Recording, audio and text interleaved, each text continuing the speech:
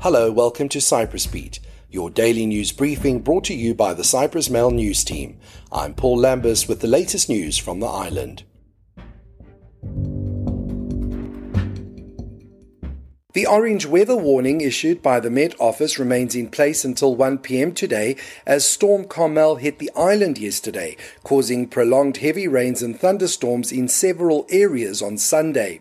Police said there had been road closures affecting traffic and that downpours had caused rock slides in the Limassol and Paphos areas, while rain and snow fell on the Troodos Mountains.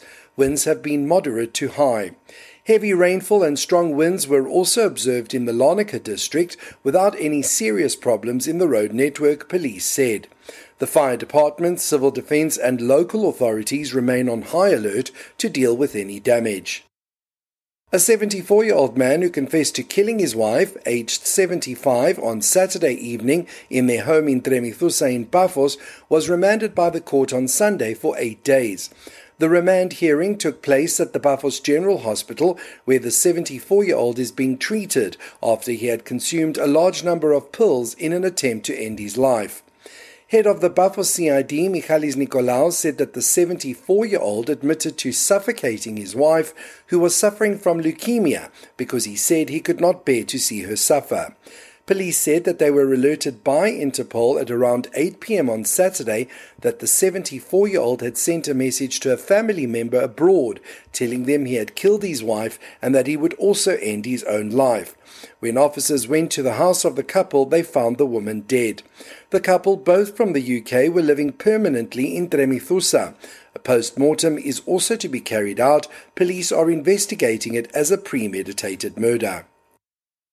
The price of meat and baked Christmas treats followed a slightly upward trend in the past year, according to the results of the Christmas Price Observatory, conducted by the Consumer Protection Service, which recorded prices at retailers across the Republic.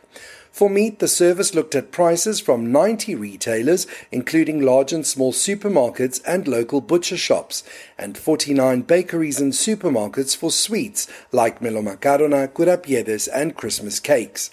The prices in general have increased in comparison to 2020, and the figures show that local butcher shops tend to charge more than supermarkets. For example, the per kilo price of pork leg was found to be around 28% higher at butcher shops than in large supermarkets. Similarly, the average price of lamb was 16% higher at butcher shops. The average price for turkey jumped from €5.04 per kilo in 2020 to €5.52 per kilo in 2021, while beef prices also jumped from €9.82 to €10.02.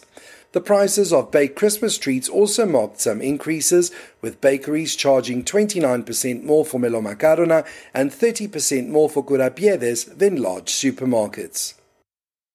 And finally, Presidential Commissioner for Humanitarian Affairs Fodis Fodiou has informed the family of a 7-year-old boy killed by British soldiers in 1956 that authorities had identified his remains, which were exhumed last October from a Larnaca cemetery.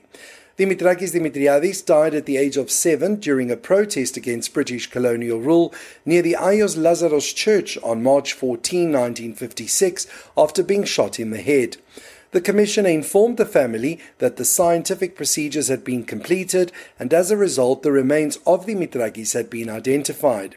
The child's remains were located last October in a mass burial site in the cemetery of Aios Georgios Kontos in Larnaca with the bodies of more than 8 other people. The boy's family had no idea for decades where he was buried. That's all for today. For the latest news, commentary and analysis, please visit www.cyprus-mail.com.